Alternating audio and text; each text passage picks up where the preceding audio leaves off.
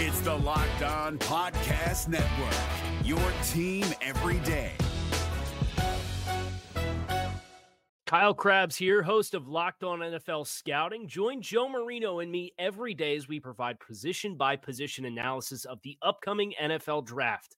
Check out the Locked On NFL Scouting podcast with the Draft Dudes on YouTube or wherever you listen to your favorite podcasts.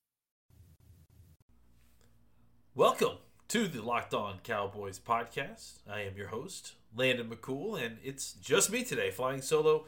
Marcus is out on assignment or whatever it is that you say generally when people are not on the show that day. Marcus is not here today. So, guys, it's just you and me, and I got a whole bunch of Twitter questions that we're going to answer. We're gonna have a great pod. There isn't a ton of news out there. We kind of covered what's going on. The COVID situation is kind of changing and ongoing, and teams are starting to report for training camp this week. So we will definitely be touching on that on our third podcast this week for sure. But I thought today would be a good day to actually just kind of talk strictly football stuff. And so we're going to discuss some of the questions that you guys have brought us back on Twitter. Guys, each week we do this too. So make sure you get questions in to the Locked On Cowboys account. Send them to at Marcus_Mosier or send them to me at Landon McCool. At McCoolBCB on Twitter. And we will answer them on here. So let's get right into it, shall we? Let's start with Gabriel. And at GabrielAU23 asks, does it worry you that they haven't brought in any competition for Chris Jones? He used to be so reliable for us as recently as 2 or 3 years ago. But due to injuries or whatever it is, last year and the year before, it was a complete disaster. Is there anyone on the market still good? I think it's a fair question. I mean, special teams does get lost in the shuffle a lot, and when we discuss things, and obviously when it does get discussed, especially lately, we've been discussing the kicker because of all the problems the Cowboys had specifically last year, and just it being an ongoing topic week to week. It kind of ate into all the discussion time for special teams that's allotted in a podcast or in an article, what have you. Obviously, I think looking back at his performance last year, Gabriel brings up in the last 2 years. I think the last year specifically, was the standout year for his bad performance.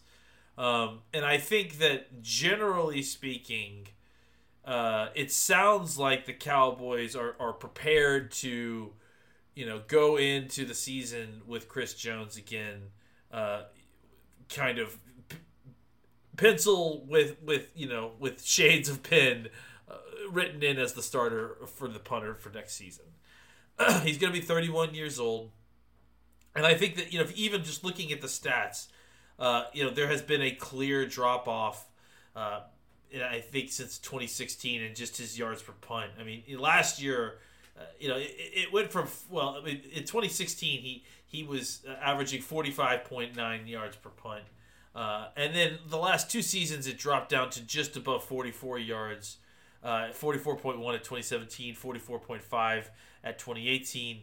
And then last year, it dropped precipitously, 3 yards down. And that, I think a lot of that, again, is fairly attributed to his back and groin injuries. I think that his whole lower chain had issues.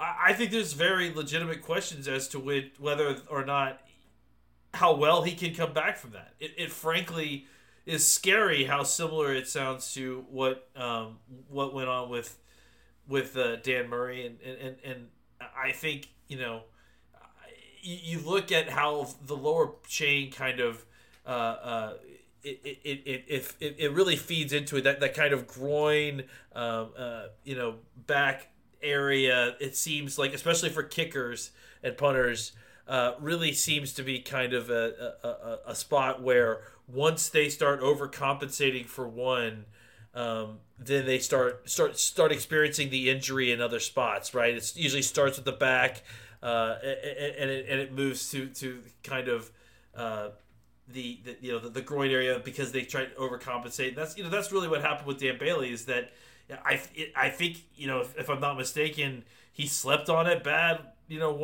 one day, and then he's got a bad back suddenly, and then he's trying to overcompensate, and then it just kind of goes back and forth. So I certainly think there is some concerns that there isn't any competition.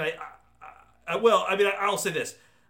I think there would be concerns that if there is no competition at all, I guess where we'll find out whether or not that is something that is, where we're going to find out if there's competition will be in training camp. There's still guys like, you asked if there were people still out there.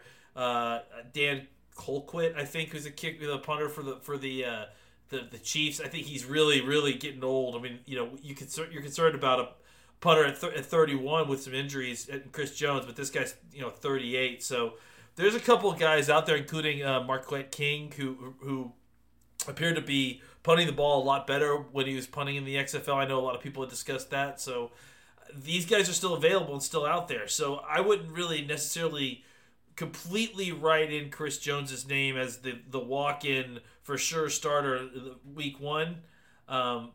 Just because there is opportunity for those guys still to come in and try out.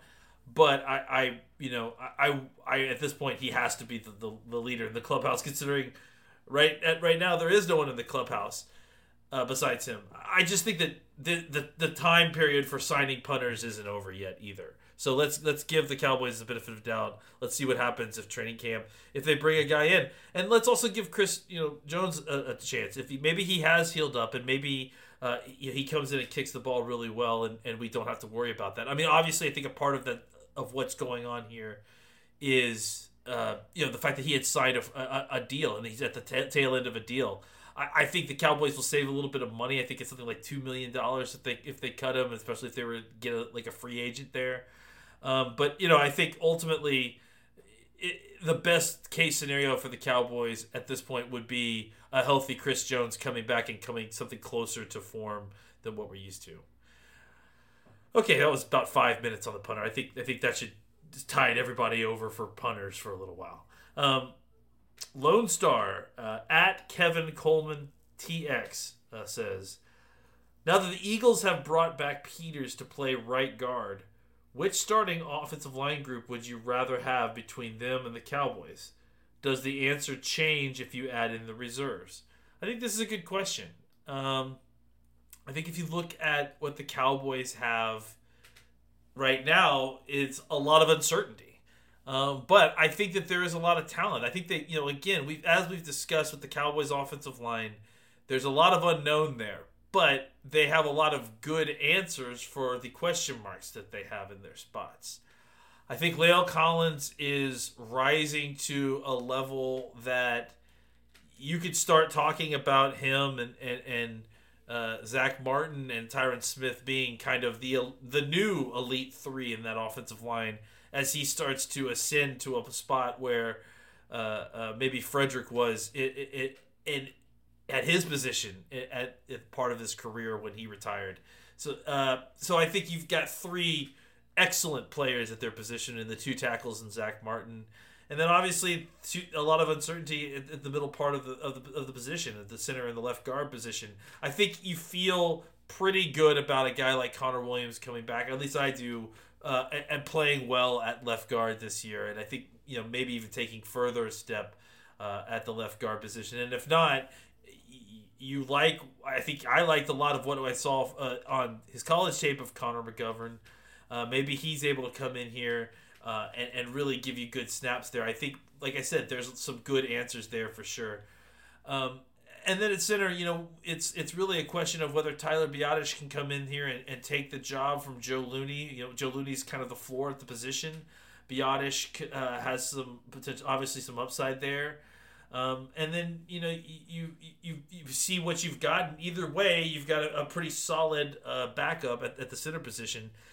You throw in Cam Irving, who I know is not anyone's ideal to start anywhere near any five of the starting positions, but I think a guy who has started in the NFL, who has experience playing at literally all five positions, is an incredibly versatile and valuable backup if you were to lose someone during a game.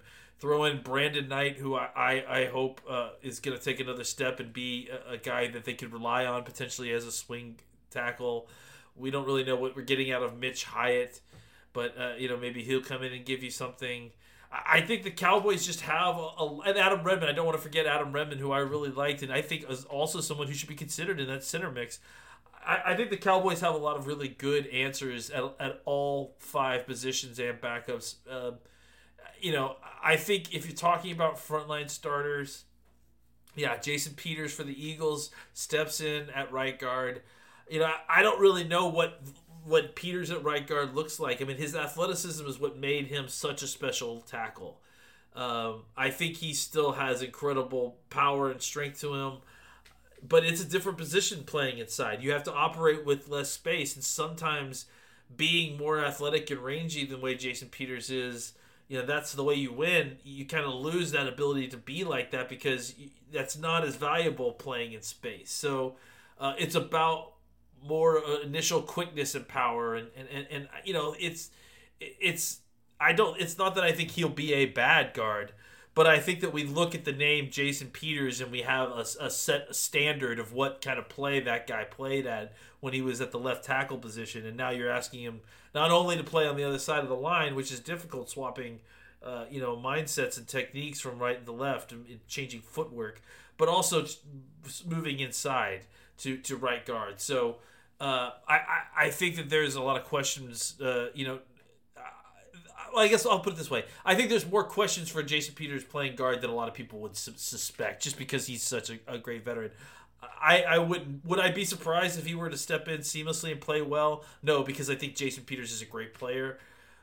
Would I be surprised if he stepped in and was not the same player? No, because I think what they're asking him to do is not as easy and straightforward as everyone wants to believe. So it will be an interesting transition to be sure. And then Jason Kelce is still who he is. I think he's kind of maybe fallen off just a little bit, but still a solid player at center for sure. Isaac Seumalo is not as good at guard, and I think that really that's where things start kind of falling off for them. And Brandon Brooks is there, but they're dealing with injuries and stuff. I think that they have Andre Dillard at left tackle. I think Jason Peters is probably a solution there, and they can put somebody in at guard to kick Peters out as their swing tackle if they need to. I just think that if you're looking at the kind of the next answers for injuries and solutions for injuries, I think the Cowboys have more bodies at the position right now, and even I think it's very evenly matched, though. Just because I think there are some question marks at some of the positions in the same way that the Cowboys have question marks. And I wonder if the Cowboys don't just have one or two more good answers at their positions than the Eagles do. But maybe the Eagles have the more... how should I say this? The Eagles' starting offensive line may walk in week 1 at a better level than the Cowboys, but I wouldn't be surprised if the Cowboys quickly overtook them and then were the better offensive line down the stretch at the end of the season, just because some youth there that could quickly get better at the position. All right, I think that's a good spot. Let's take a break, and we will circle right back. Is your team eliminated from the playoffs and in need of reinforcements? Maybe it's time for a rebuild, or maybe they're just a player or two away from taking home the Lombardi Trophy. Either way, join Keith Sanchez and Damian Parson for Mock Draft Monday on the Locked On NFL Draft Podcast. They'll tell you which college football stars your team will be taking in the 2024 NFL Draft. Check out Mock Draft Monday on the Locked On NFL Draft Podcast, part of the Locked On Podcast Network, your team every day. Okay, guys. Next question from WGC Reason, at Reason33WG.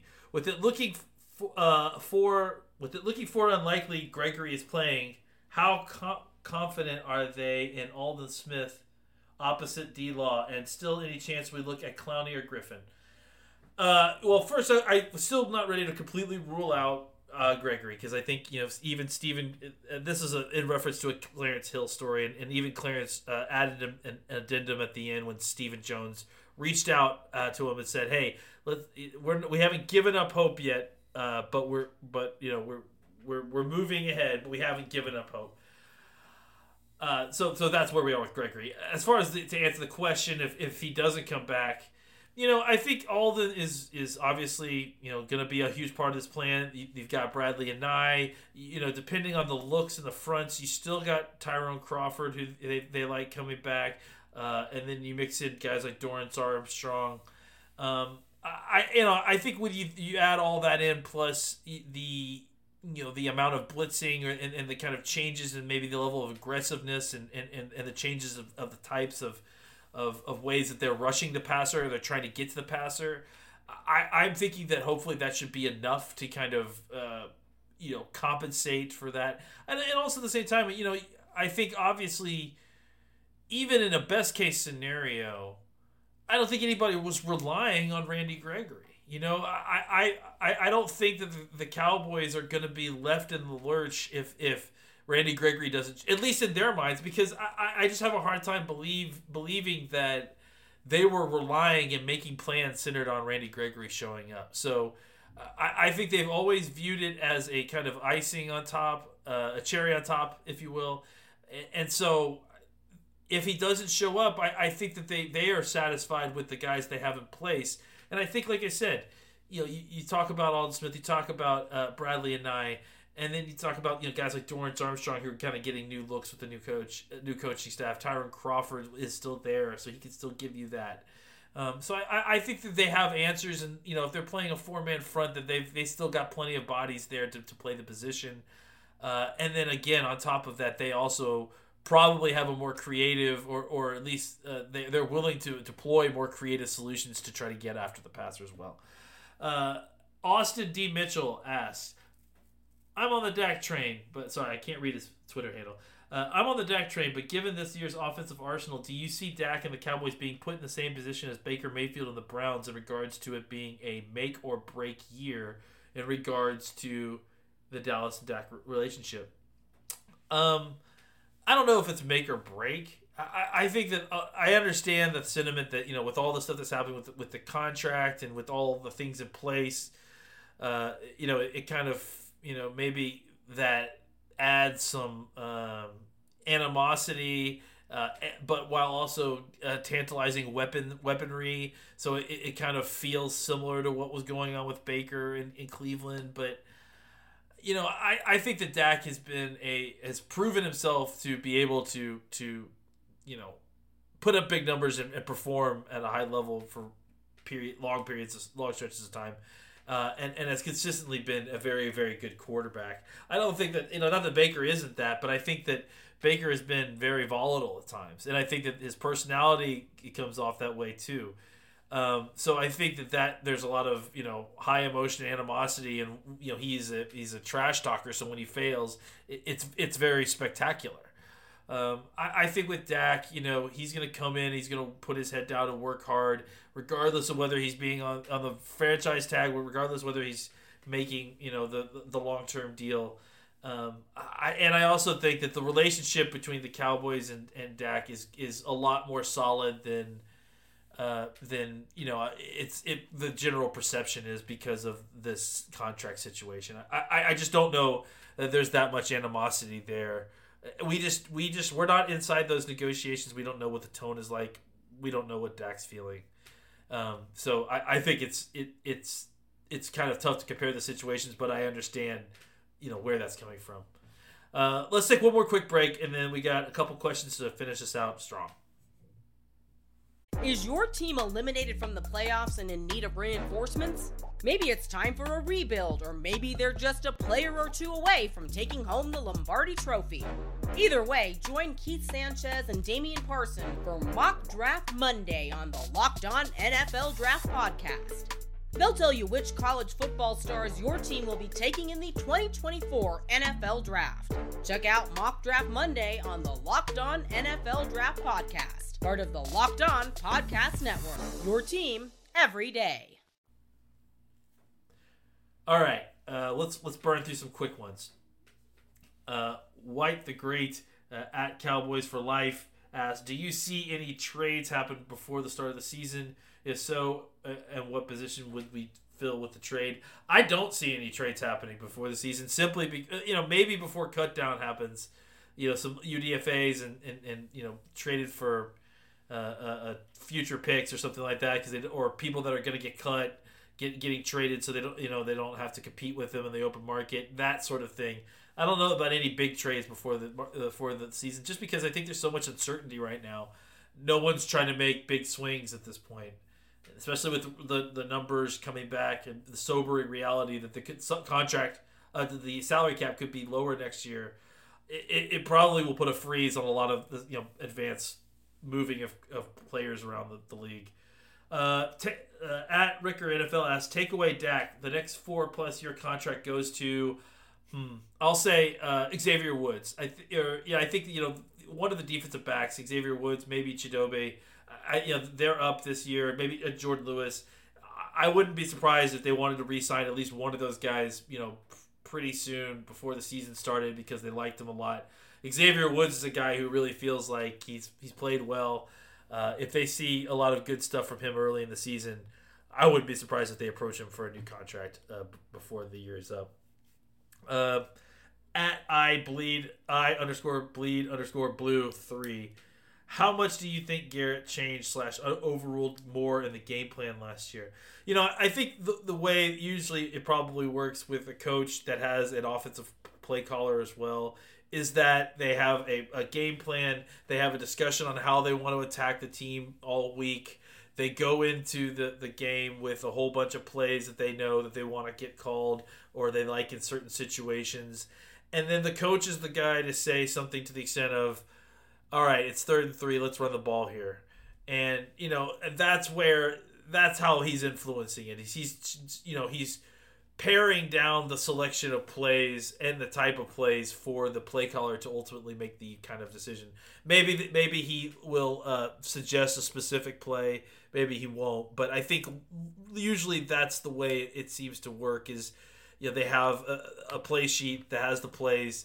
The head coach makes a general decision of what the direction is of the play that they want. Let's run the ball. It's 3rd and 3. They have a certain amount of plays, and the offensive coordinator kind of chooses from that. So that's really where his influence is being made, is where, maybe Moore would have called a play on the 3rd and 3 that Garrett's trying to run the ball, that sort of thing. Finally, from at OAMAGD, what matters more, preseason games or running backs? And obviously this was for Marcus, and it's really just a shame that he's not here to expound on this. And I think that actually, this is very present as we are, hearing the announcement that they are going to have no preseason games. I'm going to take this opportunity to kind of discuss the downside here to not having any preseason games. Let me preface all this by saying, I don't think that any football is healthy right now as far as COVID situations go. So any consideration with COVID is obviously in this conversation just being sidetracked sidebarred because I don't find them playing any football to be a healthy or safe situation in the COVID world. But if they're going to do it and we're talking about it, I understand why they are skipping the preseason because of that. However, I think it is scary a little bit, the fact that they're going to try to play a regular season football game, 16 regular season football games with 0 preseason games, and even more than that, the schedule got released today for these training camp schedules, and they're only going to have about 8 padded practices before they're playing full speed football. Now, again, keeping in mind, I understand that this is obviously all for COVID, consideration. If it was really for COVID consideration, none of this would be being done. But here we are. And because of that, they're going to try to limit things, and I get that, to 8 padded practices. I have concerns not just about the quality of football that we are going to see on week 1 of the NFL season. I think that's an obvious concern. Everyone will probably adjust their expectations for that sort of thing. I have concerns about injuries. I have concerns about players not being ready to tackle at full speed and feeling the pressure to perform like a regular season football game because it's a money game. I think that these are things that are things that we all should be thinking about or considering, is that there's very real concerns about how good the football is going to look, but the other side of that coin is, are these players not ready to play full speed NFL football yet? And have they practiced enough to do so? And you also have to consider the fact that those 8 practices are, besides being very few in number for any one player to get themselves ready for the NFL season, what happens if someone gets hurt, misses all of the padded practices? So, I think to kind of go back to the question, I think that both running backs and preseason games matter. They do have some impact. Now, I think that people have consistently for years overvalued both preseason games and running backs. And I think that we should adjust the value of those two positions, entities accordingly. But I don't think that, that they don't make any difference. And I think that we're going to kind of test that theory a little bit without any preseason games this year. I certainly think that the number of preseason games should come down overall. I just think, not playing any preseason games is going so far the other way that it's likely to have a negative effect. Whew, that's it, guys. Hope you enjoyed it. Check in with us a little bit later in the week. We'll. I'm not sure if Marcus will be back later in the week, but if not, you'll definitely get to hear me again by ourselves. Just you and me. We don't have to have Marcus interrupting us, bothering us. It's just you and me. We can have a conversation about how running backs really do matter, and Marcus is wrong, and he won't interrupt us. It's great. But make sure you guys check us out. Follow Marcus at Marcus_Mosier. Follow me at McCoolBCB, and follow the account at Locked On Cowboys. And until next time, happy trails, everybody. If you're looking for the most comprehensive NFL draft coverage this offseason, look no further than the Locked On NFL Scouting Podcast. Join the draft dudes, Kyle Krabs and Joe Marino, as they go position by position through the NFL free agent class and into the star-studded crop of college stars who will be selected in the 2024 NFL Draft. If you want to know who your favorite NFL team should be adding to its roster, you need to check out Locked On NFL Scouting, available on YouTube and wherever you get your podcasts. Part of the Locked On Podcast Network, your team every day. Is your team eliminated from the playoffs and in need of reinforcements? Maybe it's time for a rebuild, or maybe they're just a player or two away from taking home the Lombardi Trophy. Either way, join Keith Sanchez and Damian Parson for Mock Draft Monday on the Locked On NFL Draft Podcast. They'll tell you which college football stars your team will be taking in the 2024 NFL Draft. Check out Mock Draft Monday on the Locked On NFL Draft Podcast, part of the Locked On Podcast Network, your team every day.